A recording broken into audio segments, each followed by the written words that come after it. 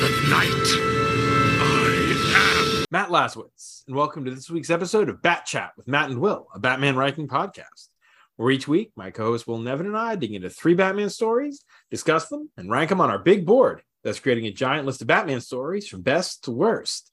Will, what's going on? Matt, I have a very important question for you. What's your favorite soda? Now, I have, generally speaking, given up on sodas. For those of you, I don't know how much I've talked about this on here.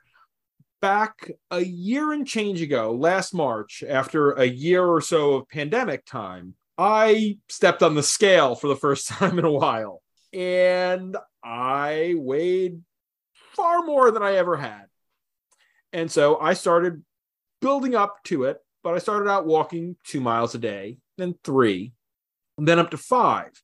I also started counting all my calories, and I cut soda out of my diet. At one point, I had actually lost too much weight, which I know is, first world problems, absolutely.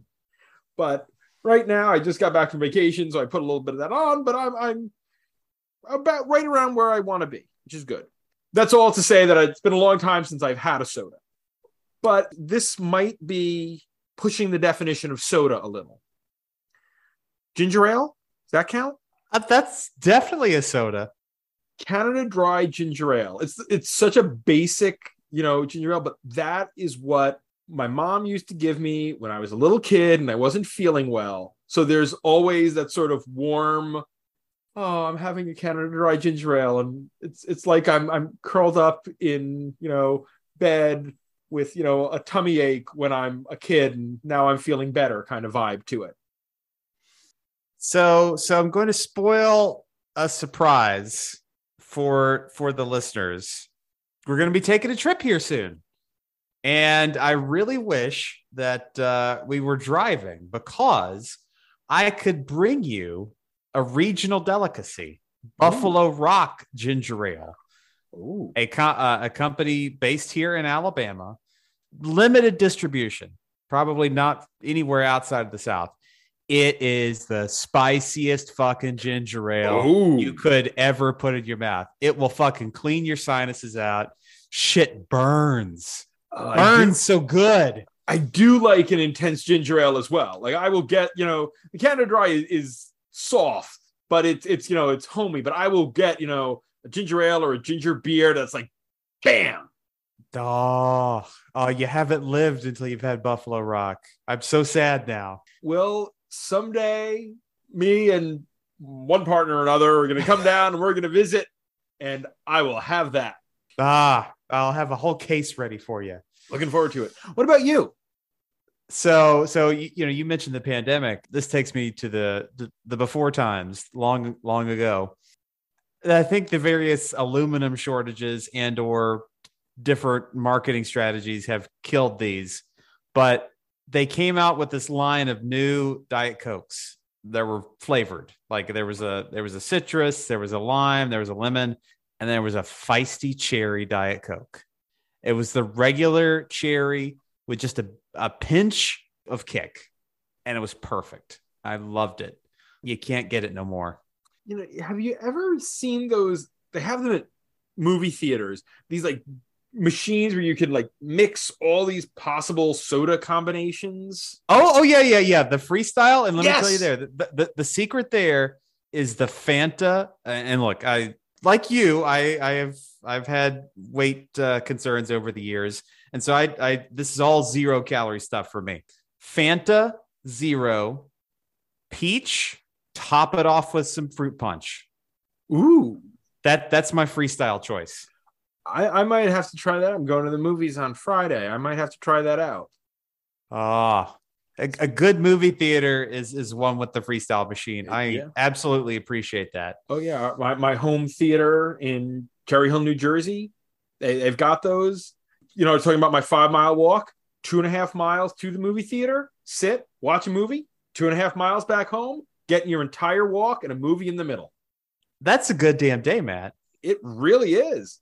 But Friday, I'm going to see DC's League of Super Pets because it's crazy DC animated movie. Do you know who is voicing Batman in League of Super Pets?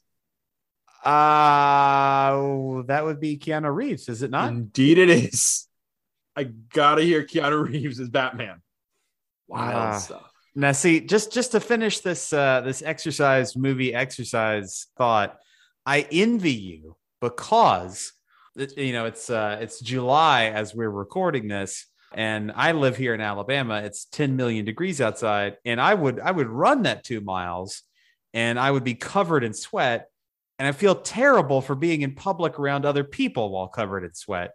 So I wouldn't quite have the nerve to go see a movie, but it would be perfect. That is more of a 3 other seasons type of thing. Like, yeah, during the summer, it's like, no, I'll drive, I'll see the movie, I'll walk around a little, like around the movie theater to get in like one of my 5 miles. Like, I've still got about a mile to do once we're done recording, but ooh, a late night walk. Yeah, it'll be cool. My neighborhood there's sidewalks everywhere, and I have a reflective vest, but we have an episode. So this week, we honor the memory of 2 legendary Bat creators, Alan Grant, who passed away this past week, and his regular collaborator, Norm Breyfogle, who passed a few years ago. We've covered a couple of Grant and Breyfogle stories before. Clash of Symbols, a Joker one-off. We've covered other Breyfogle with Birth of the Demon and the first parts of Nightfall, and we've covered other Grant with the Misfits in the Tim Sale episode that just dropped last week as we're recording this, and Judgment on Gotham. These are 2 creators who had a major influence on the Bat books in the 90s. They were the co-creators of The Ventriloquist and Scarface, Ratcatcher, Anarchy, Zaz, Amygdala, Jeremiah Arkham, a bunch of these characters that we'll be talking about tonight, plus less well-regarded or well-known characters like Cadaver and the Corrosive Man, and there are more that are not coming to mind off the top of my head. And it's amazing to see this team on 3 different books. Yeah. I could have probably selected 3 stronger stories in general, but I wanted to hit each of the books that they were regular creators on. It's not like one of these books was, a fill-in or anything. They were the regular creative team on Detective and on Batman, and then spun off into Shadow of the Bat, which was Grant's book. Grant wrote the entire run of Shadow of the Bat up until No Man's Land, when it became the rotating creators for that 1 year. And Breyfogle only did the first arc and a one-off a little bit later on, but he was there to start that book. They were a team when it came to Batman, and often with similar inkers. We see most of these books are inked by Steve Mitchell or by Breyfogle himself. That period of Bat books in the 90s was a very consistent time. You had Grant on Shadow, Dixon on Detective, and Doug Mensch on Batman from shortly before Nightfall all the way through No Man's Land.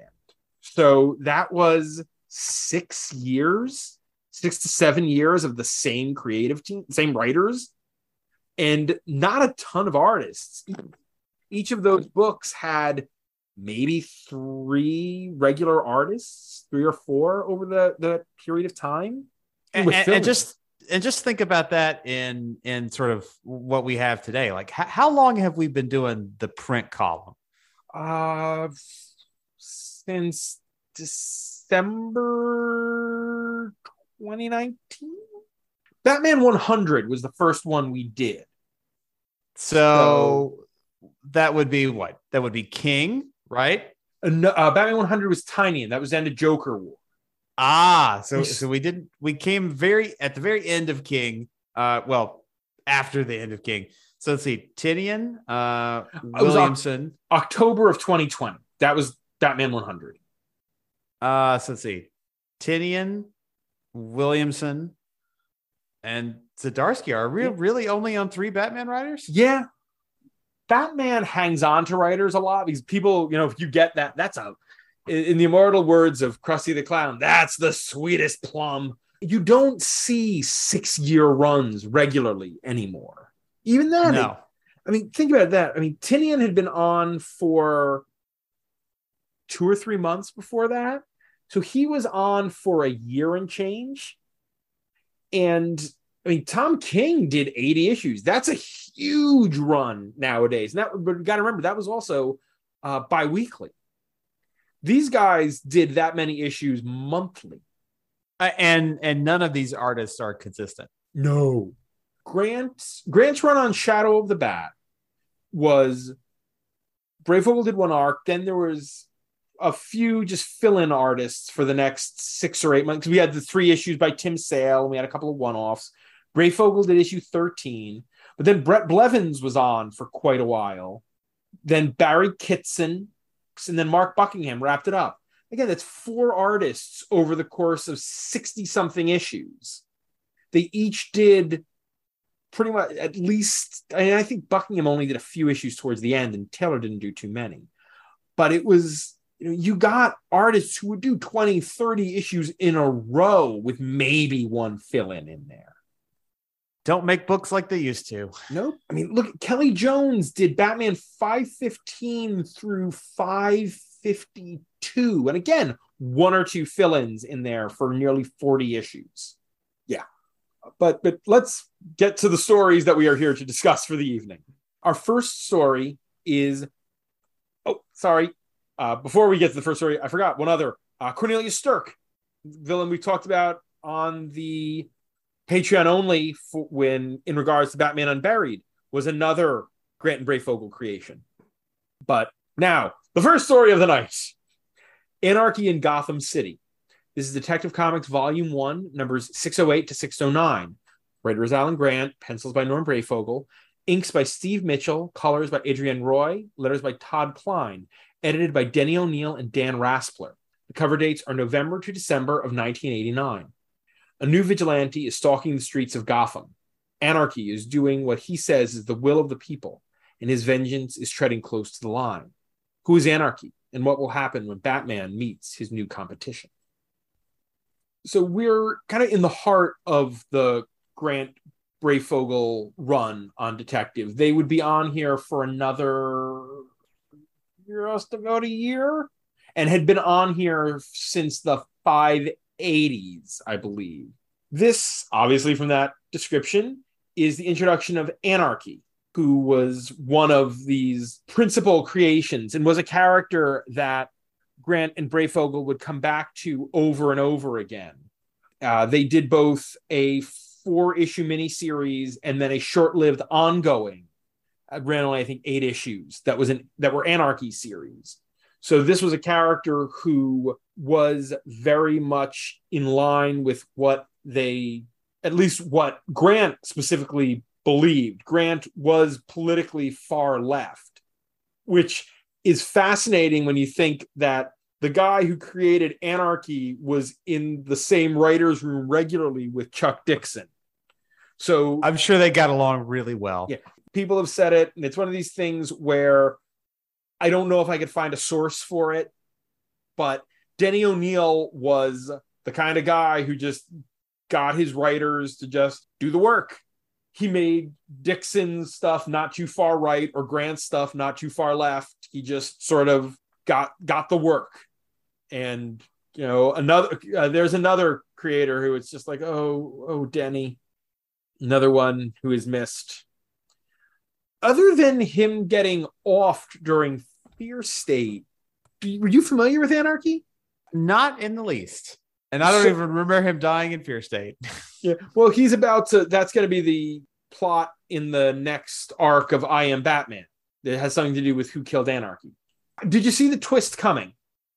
In hindsight, I should have. I never see things coming. I'm not a smart boy.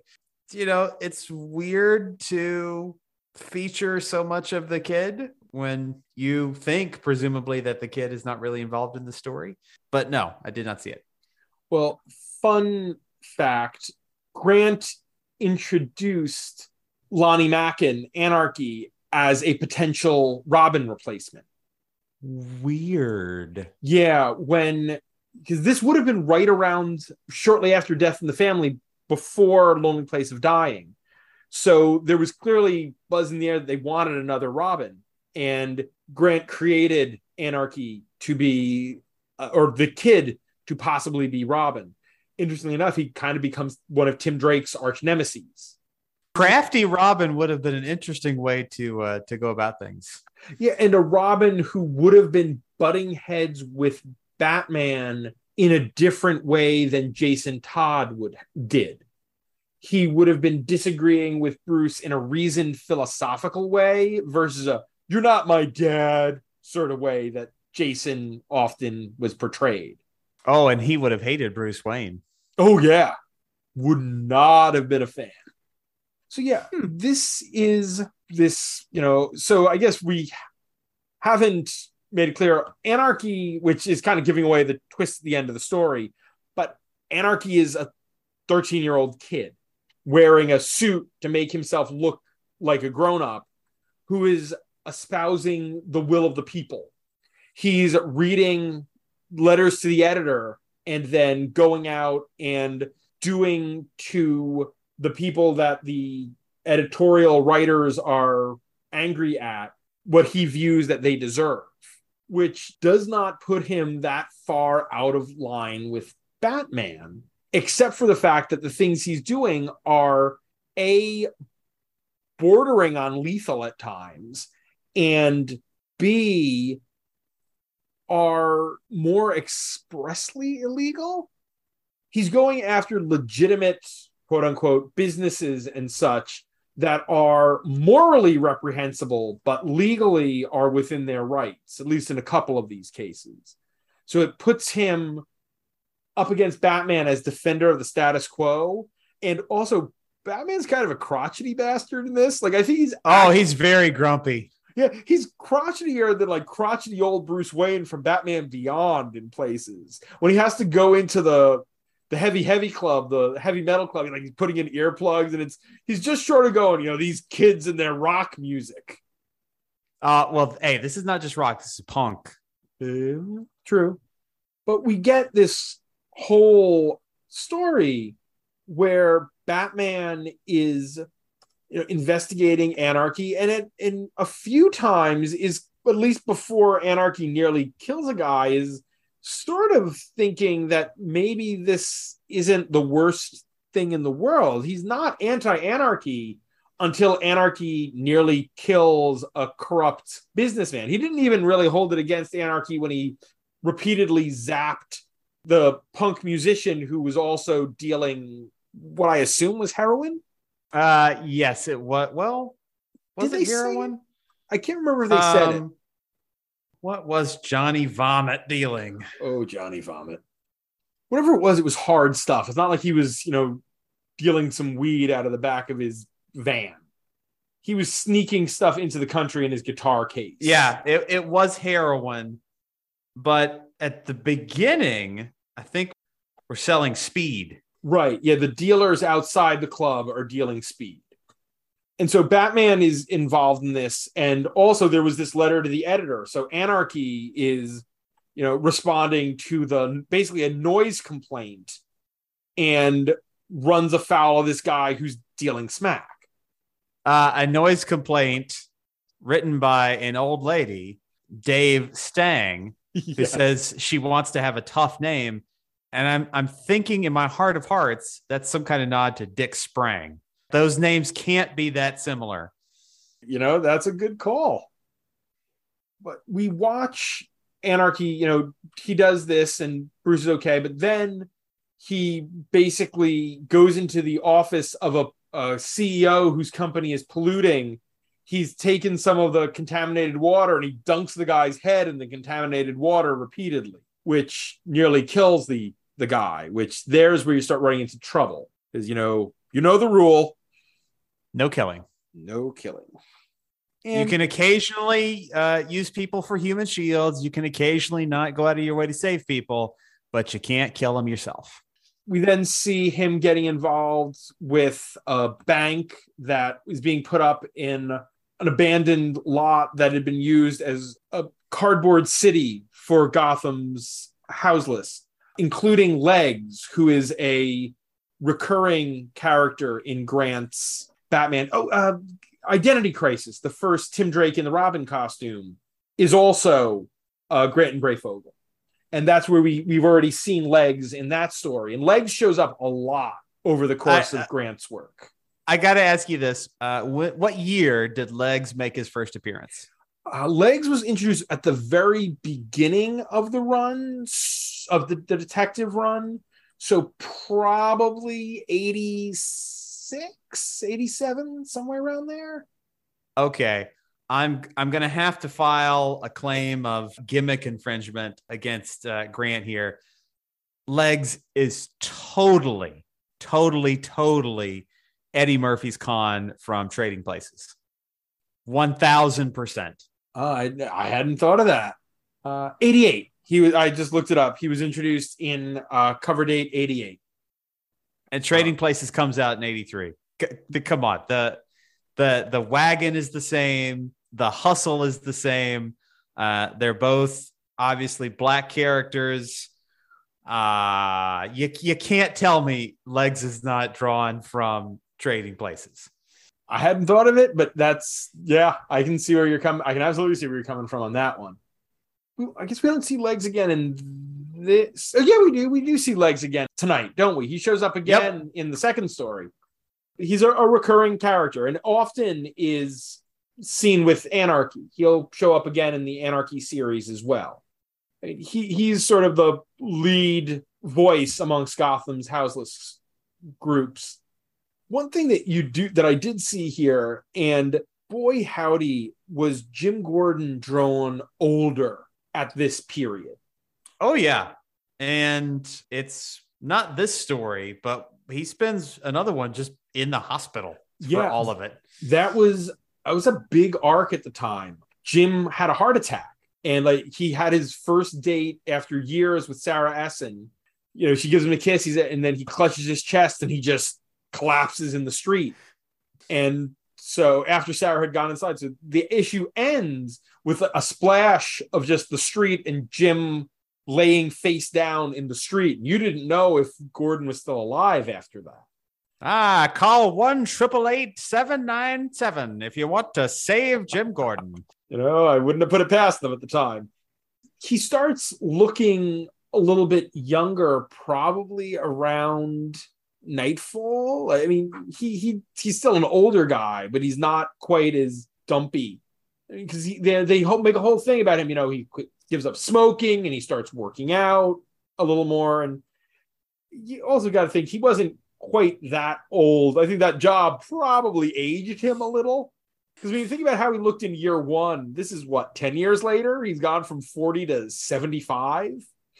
And then by the time you get to Super Heavy, he's like 45 again. Yep. 45 and ripped. Oh, yeah. So what did you think of Anarchy as a villain or an antagonist? I thought it was fairly creative, right? Big going against the one percenters vibe. Like I said, I did not see the twist at the end where it turns out he's a kid. But I didn't think it was the worst villain, right? I'd want a bit more backstory as to why this kid became so obsessed with reading the letters column and wanting to do something about it, but not terrible. Yeah, and where his anarchist philosophy came from, but it's hard to have done that without completely giving away that it was him. Yeah. He'll show up next in a story called Rite of Passage, where he's just Lonnie Mackin in that story. He's not Anarchy. But that's the story where he and Tim Drake start butting heads. Because Bruce is off on an international case and someone is hacking and robbing companies under the hacker handle of Money Spider. And Tim, does the whole computer thing. And that's how he and Lonnie run up against each other for the first time. Another Grant and Breyfogle story. But we don't see him. We see him in costume again sometime after that. He, again, as I said, runs afoul of Tim Drake a whole bunch. Which Money Spider.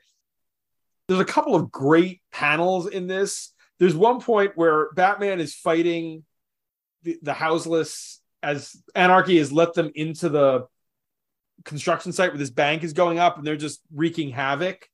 And Batman is fighting with Anarchy, and Legs comes down the slope and lands on top of Batman. And the put upon look on Batman's face, he's not even angry. He's just like, really, this is my life. I was fighting the Joker last week, and now this. And look, I can't beat up Legs, right? I'm not going to look good in that fight. Nope. And it's a great creepy image when Batman's fighting Anarchy and he pulls off the mask, and it's like the question face under there. It's clear or clean because Lonnie probably has some other way of seeing out of the costume, and it's a false head to make him look taller. Yeah, when you remove that layer and you get to like him basically being in a cage, right? It's layers upon layers of good design here. Yeah, and Anarchy's a cool looking villain. The bright red, the big floppy hat, the gold mask. It's a striking look. And this was before not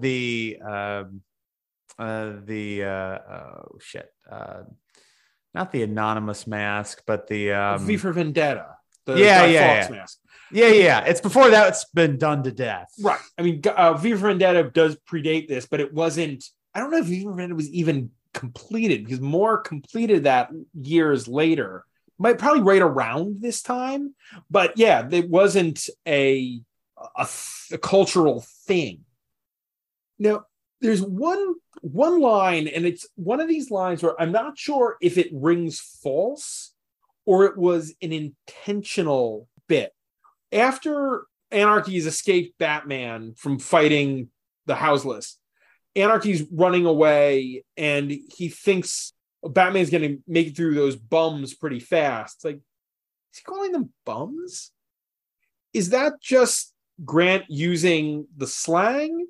Or is that kind of indicating that as enlightened as Lonnie thinks he is, he's really just a suburban or upper middle class urban kid and isn't as great as he thinks he is? That might be me reading too much into it, but I like that reading. Yeah, I think it's a good one. And he is basically using them as cannon fodder. Right. And he doesn't seem to care particularly much about the common man. He's like any other teenager who's, read the Communist Manifesto and now thinks he's all that. Or he's like any other populist who just cares about power and is ready to manipulate people. Yeah, eventually we'll get to the Tiny and Detective run where Anarchy is in there running a community of houseless and disenfranchised people under Gotham. And you get all sorts of questions about how legitimate Lonnie's real concern for people is and how much is just him wanting to be smarter and better than everybody else.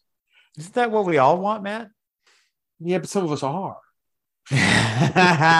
Nice. It's also fun after reading No Man's Land last week, seeing Anarchy painting his A symbol and everything. Is like, oh yeah, you weren't in the city for No Man's Land, but you would have fit right in, wouldn't you, Lonnie? Tag and everything. Speaking of that A, and this is a comment that can apply to all of tonight, but especially in this first detective story, all of these layouts, top notch. Fucking loved them. Oh yeah, Breyfogle is a master. He was a great artist, and his Batman is one of my definitive Batmans. I mean, when I started reading Batman, it was Breyfogle and Jim Aparo who were the two artists on the two main books at that point. They're iconic Batman artists. But the layouts do such a good job of creating movement, creating like energy, just different layouts. And this is, you get lulled into such a pattern especially when you read one of the digital first books like Injustice from a couple of shows ago. Like, it's so plain because that's the format in which it's distributed. But it's like something new and different and just fresh every page, and none of it. And you mentioned Tinian's detective run. I despise those layouts because they're all so just busy and they all just clutter and cram. And it's like the art is doing violence to itself. This is all in service of creating action and story and engaging the reader. And they're just so fun to look at. You get you talked about the A, which is what made me think of it. You know, we get the A done in the gutters. Like it's so fun to look at. Just perfect layouts. Love them to death. There's going to be a fun little note when we get to the third story tonight about a printing error in those layouts that I will tell. Mm-hmm. Yeah, I will. Looking forward to it. Yep. But I think I think we've covered this one. That means it's time to put Anarchy in Gotham City on the big board. Okay, we are creeping up towards 150 stories on the big board. We are currently at 144. Number 1 is Batman Year One. Number 50 is Blood Secrets from Detective Comics Annual number 2. Coming in at number 69, it's Legends of the Dark Knight, number 65 through 68. Going sane and nice. At number 75 is Robin Year One, the Robin Annual. Down at 100 is Her Sister's Keeper, Catwoman Volume 1, numbers 1 to 4. And all the way down at the bottom is White Knight. So this is a good story. This is a good story. All three, I'll say it out of the gate, all three of tonight's stories are good stories. This is not the bottom of our 3. No, it's not, but it's not the top either. This is the middle. Yes, I think so. We'll get the next story is okay. The last one is please tell me. I love that story. That's an old favorite of mine. But we'll get there. We'll get there. So we're introducing a Batman villain. I think we're right around the middle of the list on this one. Somewhere in the 60s, 70s. Let's do an opening bid of 67. You know, I was looking right around there myself. Because the thing is, this story would have benefited from us understanding Lonnie's motivations more, but doing that would have ruined the twist. Yeah. So it's kind of, you're sacrificing some narrative stuff for a good twist. And with knowing that Grant was planning on Lonnie becoming a new Robin, it's like, okay, he was setting this up so you'd have plenty of time later to do all of that. You might be right there. That puts it below Universe, which is big and fun, and above Trust. Okay, the only thing that I will say that might mean Trust is a little bit, might be a below Trust. Trust is that Zatanna Joker story from Dini. The Joker reveal there is better set up than the Lonnie reveal here. Yes, but I'm not going to reward Paul Dini for writing Zatanna. I'm not going to indulge the man's fetish, Matt. But devil's advocate, everyone has a favorite character, and it's not like every story he wrote in Detective was the Zatanna story. He wrote that one and then a couple of cameos. This was the one where they let him go to town. Look, everyone does have their favorite character, but with Paul Dini, come on, you have to admit it's something a bit more than having a favorite character. Yeah, this isn't me finally getting my chance and making sure it's a Batman Tim Drake story. This is the man's compulsion. I would say definitively, I think this is lower than Fear of Faith. As that's such a grounded story. Even with the chaos of No Man's Land, I think I like that more at 65. So no, I think this is either 67 or 68. It's just whether it's above or below Trust is the question. They're very comparable. They're both 2-part stories. They're both have a character reveal twist to them. Granted, the one for Trust is in the middle versus the end. But you know what? Despite me kind of liking the reveal better in Trust, Don Kramer is a fine artist, but Breyfogle is a better artist. And again, I'm not here to indulge Paul Dini. Okay, so 67 it is. Our next story is Sisters in Arms. This is Batman Volume 1, numbers 460 to 461. Writers Alan Grant, pencils by Norm Breyfogle, inks by Tim Sale and Steve Mitchell, colors by Adrienne Roy, letters by Todd Klein, edited by Denny O'Neil and Kelly Puckett. Cover dates are March to April of 1991. A priceless cat statue and human trafficking ring. These two seemingly disparate things have a connection that will lead not just to a collision with Batman, but a wild night for Sarah Essen, Vicky Vale, and Catwoman. We live in a period where Catwoman being around is de rigueur. You've had Catwoman ongoings, or at least Gotham City Sirens, where Catwoman was one of the trio of main characters, mostly on since 1993. So nearly 30 years. This was a period where Catwoman didn't appear all that often. This was maybe her fourth or fifth story since year one. She was not a major player, and she had been before the Crisis. She was basically a Batman supporting character before the Crisis. But afterwards, they took a step back with that character. I mean, you had year one, you had her Sister's Keeper, you had an arc in Action Comics Weekly, and a couple of other stories. But this was one of the earlier Catwoman appearances post year one. And we're still, again, a couple of years away from that first ongoing, which happened right in the latter third of Nightfall. So it is interesting to take that into consideration when you're thinking about this story, that this is not, a Catwoman as a character who you're seeing all the time. Wild. Little Tom King must have been so angry.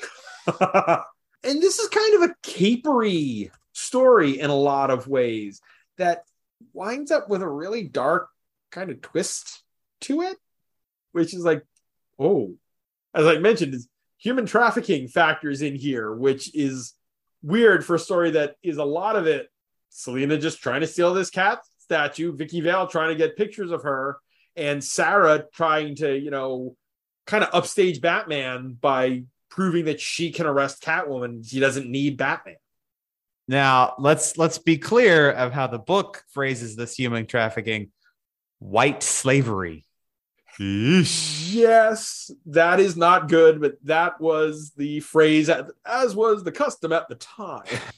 It's like I first read that they also used the phrase "the Orient" at one point or another, which again, I don't know if that one was acceptable even in 1992.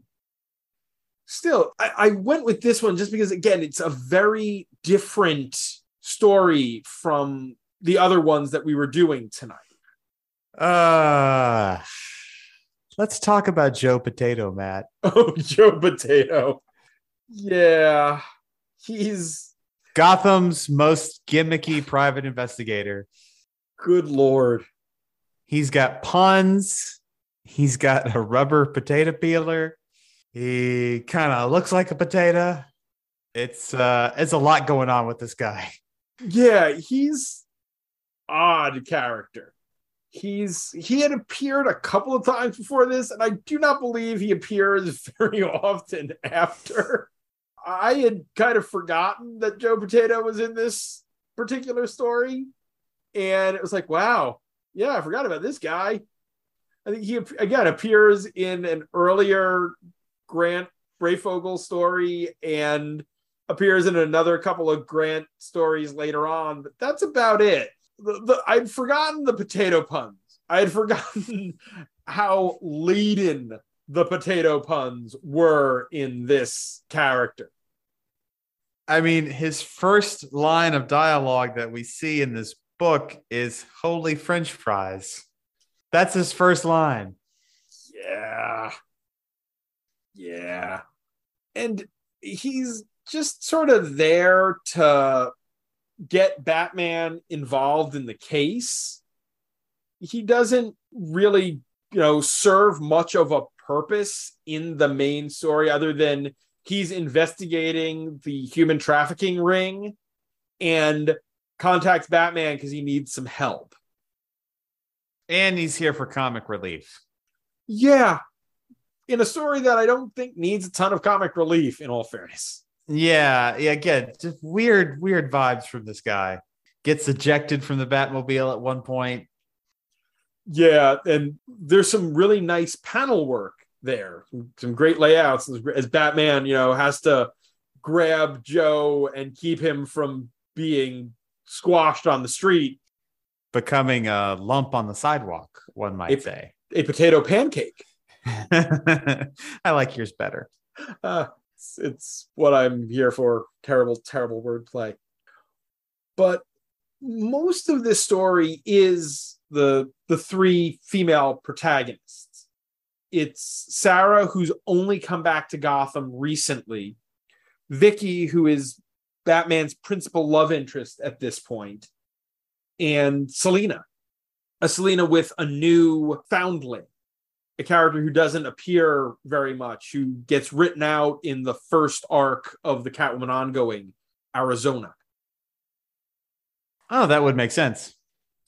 Yeah, she's just there to have basically to be somebody for Selina to talk to, so Selina isn't talking to herself, because Holly at this point was believed dead.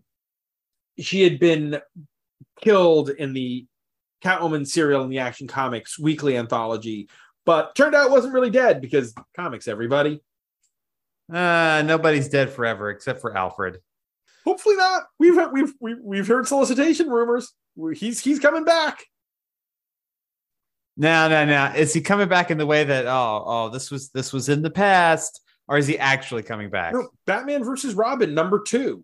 Solicitation copy says Batman and Alfred. So looks like it's Mark Waid who's bringing him back. That's a flashback story, I'm sure. We'll see. I'm cranky. We'll see. There are some problematic elements in this story, as we've already said. I mean, there's also a line about these guys, the traffickers, bringing these, dancers to a quote unquote Thai brothel. Not a great look either. But these are all sort of sign of the times lines. They're not obvious. They're not intentionally racist. They're just, this is the way this stuff was talked about in the early 90s when everything was worse. So, at least, the way we dealt with these kind of things were worse. Many things were probably better. The core here is a Catwoman breaking into a museum story, which is a standard Catwoman story. But the guy who has this artifact that she wants to steal, the Karnak cat, is also the guy involved in the human trafficking ring. So the whole thing is he has a buyer who wants to buy Catwoman. The whole thing's a setup, and he winds up also inadvertently drawing in Sarah and Vicky. Good luck kidnapping Catwoman. Yeah, that was not the way to go on that one, dude. And the pop psychologist on the television saying that Catwoman wouldn't be able to resist it. And it's like, and she wasn't. Yeah, this story could have been stronger if there had been Catwoman seeing through that a little bit more. Oh, they must want me there really badly. I should just go and see what's going on. Not that, oh, wow, I really do want to steal that. In this story and in the next one, by the way, there's scenes in this one where it's Catwoman, and in the next story we'll see Batman and Nightwing crawling through vents. And I've gotten to a point where I can't see characters crawling through vents without thinking of, our capo de capo at Comics XF, Zach, who every time anyone does that, he points out that's not the way vents work. It works in HVAC, folks. So, yeah. So look, we're all cursed with knowledge, right? Zach can't read a comic and vents and enjoy it. I can't read a comic with a court scene and enjoy it. It's just anything in a theater, and I'm like, that's not how that works. The crosses we bear. Any of this works. I feel like we're struggling on this. There wasn't a ton to this story. This was one that I remember distinctly because of the lack of Batman and how much it was about these other characters. And for all of its other problems, all three of our female leads make a strong showing. None of them need Batman to save them. They take care of themselves. Yeah, and when Batman does show up in this story, he's a distraction. Like whenever Bats and Joe Potato show up, it's just taking away from this main story. It's weird to read a Batman book and say that, oh, I wish there had been less Batman in this, or Batman was intrusive into this story. The best use of Batman is when he's Bruce Wayne in this story, interacting with Vicky Vale and her basically saying, no, I'm not going to not go after Catwoman because you told me to. It's my job. Yeah. And there's where Legs shows up, because Vicky had been writing the story about the homeless in Identity Crisis, that story we talked about with Tim Drake back many issues ago, the Scarecrow story. And now the story had been published, and he comes up to her and tells her she's okay. And, maybe your boyfriend can, give me $5 or $10 to make him feel less guilty. See, and look, I tell you, it's straight Trading Places Eddie Murphy. The art, especially towards the end when Selina and Vicky and Sarah are fighting Landis's goons, really great. And especially there's a panel where Selina has basically duplicated that technology Batman used in year 1 to summon the bats, only now she's got something that summons cats.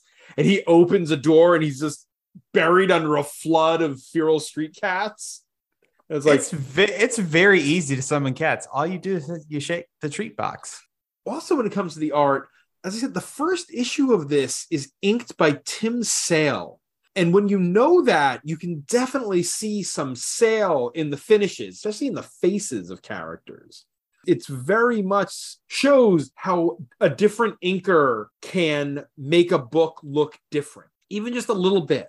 Very, very interesting. I did not pick up on that, but that's interesting. I don't think there's much more. I also think we're going to have a lot to say about the final story. 2 things and I'll be done. Sure. I liked all of the notebooks because they were such a drastically different variety of art. It's like Brayfogel's like, all right, I can do all of this comic book style. Let me switch it up and do something completely different. And I love that. That distinction, that separateness really shows this off as something different. It's something that the character is doing, not that the artist is doing. And it's really, really, really fucking weird to put your priceless Jade statue in a litter box. Yeah, Selina's final moment with her own little Cheshire cat grin, and leaving the precious Jade statue that she stole sitting in the litter box is a bit much, but she's also Catwoman, so she has her prerogatives. Look, I clean a lot of litter boxes. They're all gross. They're all disgusting. And I'm not putting anything I like in a litter box. I only have to clean 2, and I'm right there with you. All right. We're talking about litter boxes. I think that means we're done here. So it's time to put Sisters in Arms on the big board. So, I agree. This one is definitely lower than the previous story. Refresh my memory on 81, Shadow the Bat, The Misfits. That was from a couple weeks ago. That's Alan Grant and Tim Sale. Chancer, Killer Moth, Calendar Man, and Catman try to kidnap, or they do kidnap, Bruce Wayne, Mayor Crawl, and Jim Gordon, and it ends poorly for all of them. Yes, but thanks to Smoker's Knife, he's saved. Yep, that one's better.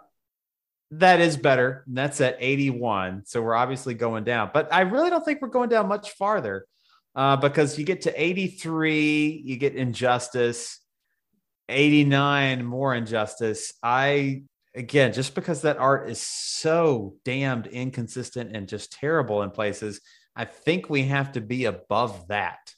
And so really, if we're going to say this is better than Injustice, but worse than Misfits, that's a really tight range. That is 81 to 83. Okay. I think it's 80. I think it's 82. I enjoy the Gotham Villains 80th Anniversary Giant, but I think I would reread Sisters in Arms first. All right. The new 82 it is. And now on to our final story. This is The Last Arkham. This is Batman Shadow of the Bat, numbers 1 to 4. The writer is Alan Grant, art by Norm Brayfogle, colors by Adrienne Roy, letters by Todd Klein, and edited by Denny O'Neil and Scott Peterson. Cover dates are June to September of 1992. Jeremiah Arkham, nephew of the founder of the infamous Arkham Asylum, has taken over the institution and is seeking to modernize it, both physically and in terms of its treatments. But he has run into some stumbling blocks. One is the vicious serial killer, Mr. Zsasz, who is playing his own game, and the other, the asylum's newest resident, Batman. I love this story. It's a good one. This is one of those stories that has stuck with me over the years.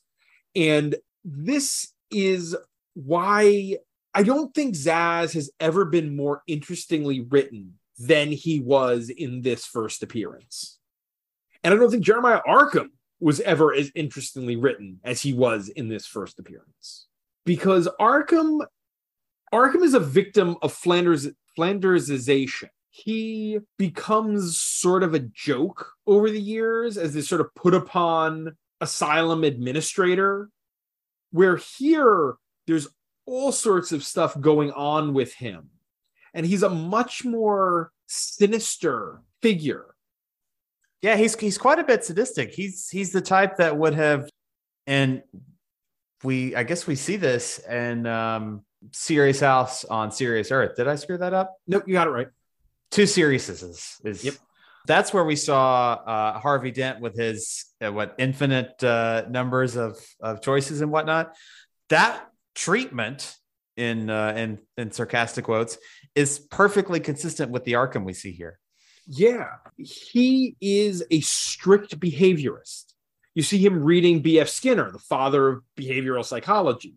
He says repeatedly that the mind doesn't matter, which is a strange thing to hear from a psychologist or psychiatrist in this case. Change the behavior and the mind will follow. Yeah.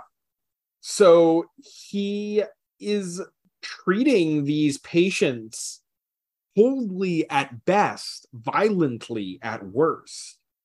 I would have been very curious to see this Arkham's treatment of Joker. We never see Joker in treatment here. It would have been something without humor, something gray and boring, and he would have had a buzzer attached to him whenever he laughed.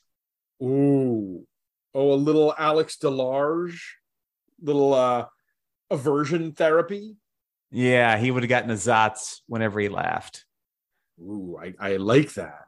And I think it would have been Joker in a room painting stills.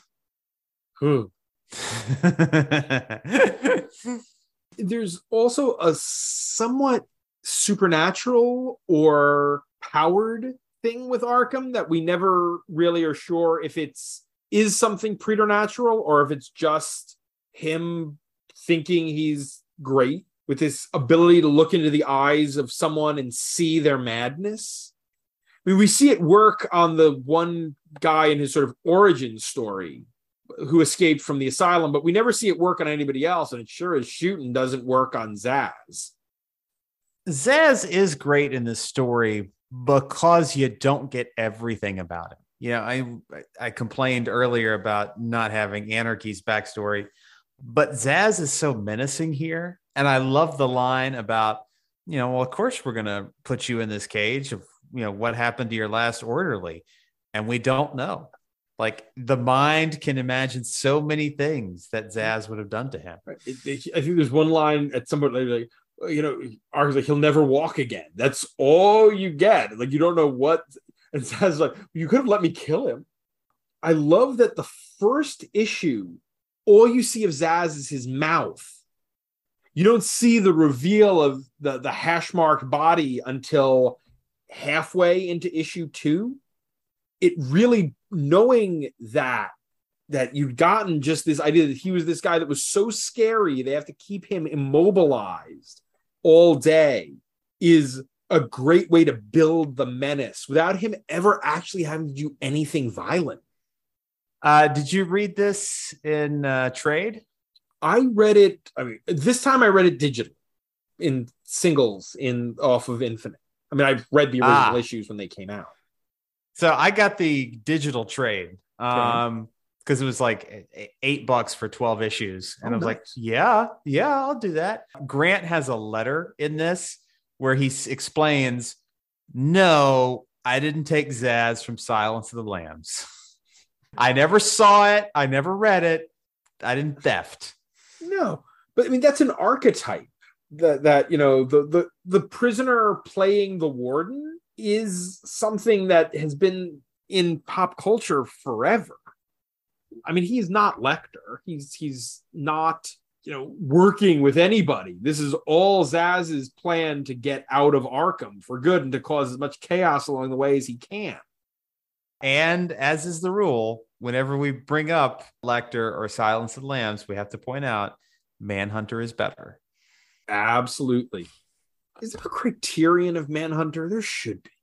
There should be. I do have a Blu-ray that is the extra special extended cut, but no Criterion yet, and no Shout Factory collection yet. That seems like they might pick that up at some point. Yeah, definitely. I'd love to get a nice edition of Manhunter. Wow. The collector's edition Blu-ray is now $150 on Amazon. It's like not available. It's out of print now. Yeah. What? Man, yeah. I got it when the getting was good. Yeah. Big props to Shout Factory for being the poor man's Criterion. taking care of our schlock like RoboCop and Event Horizon. But I think we've kind of buried the lead on this one because in my little introduction, I didn't point out Batman's in Arkham in this story. Aha, but he's in Arkham on purpose. Yes. Yeah, that is not a reveal that's held back very long. Like, you get through the second issue, and by the beginning of the third, it's like, yeah, I'm in here. Jim and I planned this so I can figure out how Zsasz is getting out of Arkham, because he's clearly responsible for a series of Zsasz-like murders, despite him being in Arkham. Again, they dropped that after this appearance, but the fact that Zsasz would kill his victims, and aside from scoring himself, would leave them like propped up in lifelike positions every time. Creepy. And his Old West Undertaker outfit. It seems like every artist took the one appearance in Nightfall where he is just in his boxers, so you can see the scars everywhere, and was like, well, that's how he's supposed to look. It's like, I kind of like the old time Undertaker look. I do like, you know, they pay off the mystery, as you said, pretty soon, but not until, or at least not after. Wait, I fucked up the phrasing on that. Anyway, before that happens, there we go. We get that great splash of Batman pulling against his chains in the asylum. I am not insane. Oh, it's so perfect. What a great splash page. So much great art. Okay, here's the thing that I referenced earlier. So at the end of part 3, Batman's fighting Amygdala. And this is Amygdala's first appearance as well. And there's a 2-page spread of Batman fighting Amygdala. The motion on those panels and everything. It's a great looking 2-page spread, right? Uh-huh. Yeah, that was misprinted in the comic, the original comic. It was not put on facing pages. It was put on back-to-back pages. Oh, no. Oh, yes. You could only read it as it was originally intended when the trade came out, because it was misprinted in the original book.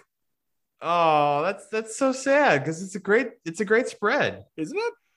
Also, fun fact, Shadow of the Bat #1 was released in a collector's edition, bagged with a paper standee that gave you the facade of Arkham with Batman in front of it and the villains in the background, posters of the first two covers, a bookmark, and a set of Arkham Asylum blueprints. That is going all out. Yeah, I have all that stuff somewhere in my box of miscellaneous random stuff I've gotten out of comics and promotional items over the years. Someday I will dig it out. But it was a really cool thing. And again, it's maybe part of why this story stuck with me, because that was right there. You know, you're selling that to a 12-year-old nerd. It's like, yeah, that's cool. Also, in Grant's forward to this trade, you know, when again says he didn't steal from Silence of the Lambs, he lays out like perfectly like what this book was going to be. Yeah, he's like, okay, Batman is our main title. Detective is what he does on like his off nights. Legends of the Dark Knight, it's kind of stories that happened in the past. And so what is this going to be? How is this going to be different? Well, we're going to have a spotlight on different villains. And we start out with Arkham Asylum as a villain. Yeah, and then the next issue is a Black Spider one-off. Then the Misfits, which absolutely fits. Then I think there's a Cadaver story, and then the Nobody, and then the next arc is a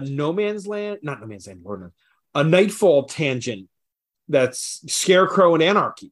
It's after Scarecrow's team up with the Joker. It's not like an essential part of Nightfall. It's not numbered, but it's got the banner, so that will be read as its own arc for the big board. But still, Scarecrow and Anarchy together sounds like a bad deal. I believe they're not working together. There's a lot of pontificating. I believe that it's right after or shortly. There's a couple of arcs in between, but that's definitely right on the heels of this. I do like the mystery of Zsasz, how he's getting out of Arkham, and how well the whole thing is laid out. You get the hints in the first issue, and it all pays out over the course of the series. Yeah, and you see Zsasz. Yeah, they Batman says, "I want to check him. I want to look for him." Yeah, he marks his body. I want to see if there are any fresh marks. And then as the reader, you get the payoff. Oh yeah, there are 3 fresh marks.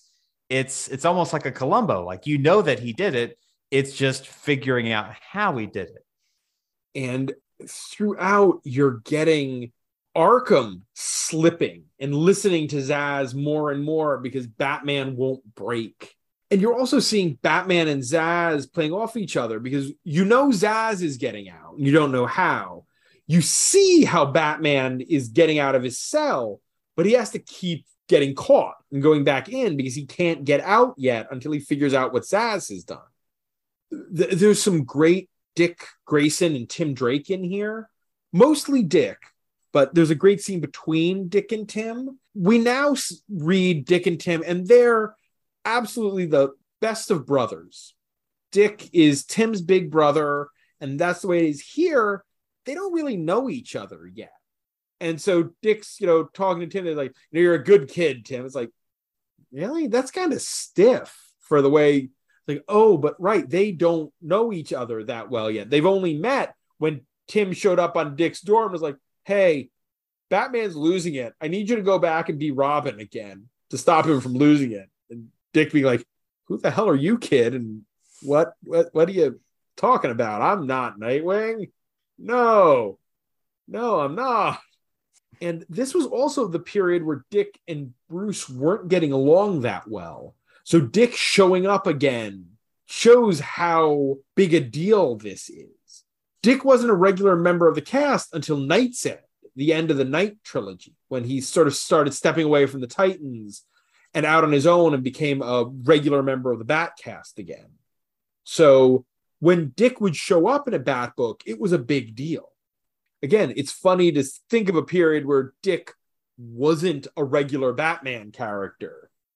But throughout most of the 80s, Dick rarely appeared in the Bat titles, and he was almost exclusively in the New Teen Titans. I also like the Builder and how Zsasz deals with the guy who built his escape tunnel, and the little narration there about how he hates guns. They're sloppy and imprecise, and they smell, prefers the blade. It's funny that you get, him again played against Batman, who hates guns for his own reasons. Gun just ain't personal, Matt.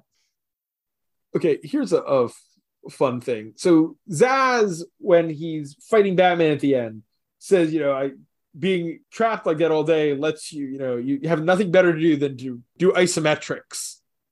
Do you know the first place I heard about isometric exercises? Ooh, what would that be? Dragnet. Bill Gannon. Yes, there's an episode of the TV show where he is telling Joe Friday about these new things, isometric exercises. They're great. So dear listeners, those of you who haven't had the joy of the 1960s Dragnet in your heart, Joe Friday, Jack Webb is Straight Lace's character, super serious. Every single episode of Dragnet has a 2-minute bit where Harry Morgan's Bill Gannon just does a comedy bit. Like it's just off the wall, just random. Like in the first or second season, there is this series of bits over different episodes where he's like, I'm thinking about raising pigeons. I got a cousin or I got a brother who thinks it's a great idea, but it's a lot of trouble. And gee, I don't know, Joe, what do you think? And Joe's like, all right, shut up. We got to do a case now. There's this one episode when I do Moral Panics that I show my class on marijuana and how if you smoke pot, your baby's going to die. Sorry, spoiler alert. In that episode, Bill goes on this extended bit about how he makes barbecue sauce with ice cream. It's like a 5-minute discussion about making barbecue sauce. It's the only reason the character exists, for doing these little bits. And God, what a joy. And yes, believe me, we both know Dragnet is the propaganda-iest bit of propaganda to ever cop. I also want the end of this story. When you get to the very end, and after Batman has had a knockdown, drag-out fight with Zsasz in the sewers, which looks so great, he brings him back up, and Arkham is waiting with Jim Gordon, and Arkham has this, I can see the Mattis, and Bruce holds, look into his eyes and see, or maybe you need to look in the mirror. I think that's earlier. But nonetheless, it's a great moment when Zsasz with the crazy eyes looking at Arkham. And in the end, the final page is Arkham starting his own journal because he burned the journals of Amadeus Arkham earlier. And now he's there starting his own journal. And the statement about him being afraid to look in the mirror himself anymore. It's a great start to a slippery slope of Jeremiah's own insanity. And Grant continues to play him pretty straight throughout his run. I mean, he wrote Mad Men Across the Water, which, while a comedic story, there we see a Jeremiah who sort of learned his lesson somewhat here, and he's treating the inmates much more humanely than he did in this story. Jeremiah Arkham changed after that night. I love the narration in this book. This is one of my favorite Batman stories. Again, we won't even say this is like best, but one of definitely my favorites. I just love everything it does. There's just some stretches in here where Breyfogle's just fucking showing off. Like when he's doing Arkham's Dreams, and once again, it's a totally different artistic style. Like that's just so brilliant. It's one of those bits that just make me jealous to see somebody so creative and so talented, just showing off, just showing what they can do. The big dog pile on Batman of all of the inmates. It could be a completely impenetrable few pages, but you can follow it because Breyfogle lays it out and draws it so well. Again, makes me mad when I see shitty, inferior Big Two art when you've had so many good people come through these titles, so many master craftsmen come through. It just irks me. Like these companies have no shame. If it's about putting a book out and getting it, who cares? Who cares? And I'm like, I care. I want this stuff to be good. I want it to look great because so many people have done such good work in these titles. I have two more notes, both of which are from issue 2. One, the scene with the little girl in the cemetery who's run out of her house because of her abusive dad, who Zsasz kills the rest of the family. That's heartbreaking. Grant does such a good job there, and Breyfogle with the art of this little girl who's scolding her doll, and clearly the way her asshole father scolded her, and her being afraid of Batman, afraid of Batman's touch because she's got bruises on her face, afraid of her father, about going home, and Batman, the rage building in Batman. I'll explain to your dad. I think he'll listen to me. Yeah. Again, letterers, you don't have to go fucking crazy with it. Just a little bit of bolding does a lot. My one other note, also in that issue, when they're going to see Zsasz, when Jeremiah Arkham is leading Jim Gordon and Batman to see Zsasz, the guard at the door of the secure wing calls him Mr. Arkham, not Dr. Arkham. Jeremiah Arkham does not strike me as the kind of guy who would let someone get away with calling him Mr. instead of Doctor. So perhaps he's not a doctor. I would wonder, but he's addressed as Dr. Arkham in other stories. But boy, howdy, he is the kind of guy who would smack you down verbally, and if you were a subordinate, fire your ass for not calling him doctor, because he's so full of himself. And of course, that just reminds me of the Dragnet episode featuring Mr. Daniel Loomis. I got tired in the Navy of everybody shitting on me, so now everybody calls me Mr. So you got anything else? I don't think I've got anything else. So that means, you give me 1 second. That means it's time to put the last Arkham on the big board. I'm looking fairly high up on this one. Let's start at 39 and we can keep going. I would say I think it's better than Vengeance of Bane at 39. Yes.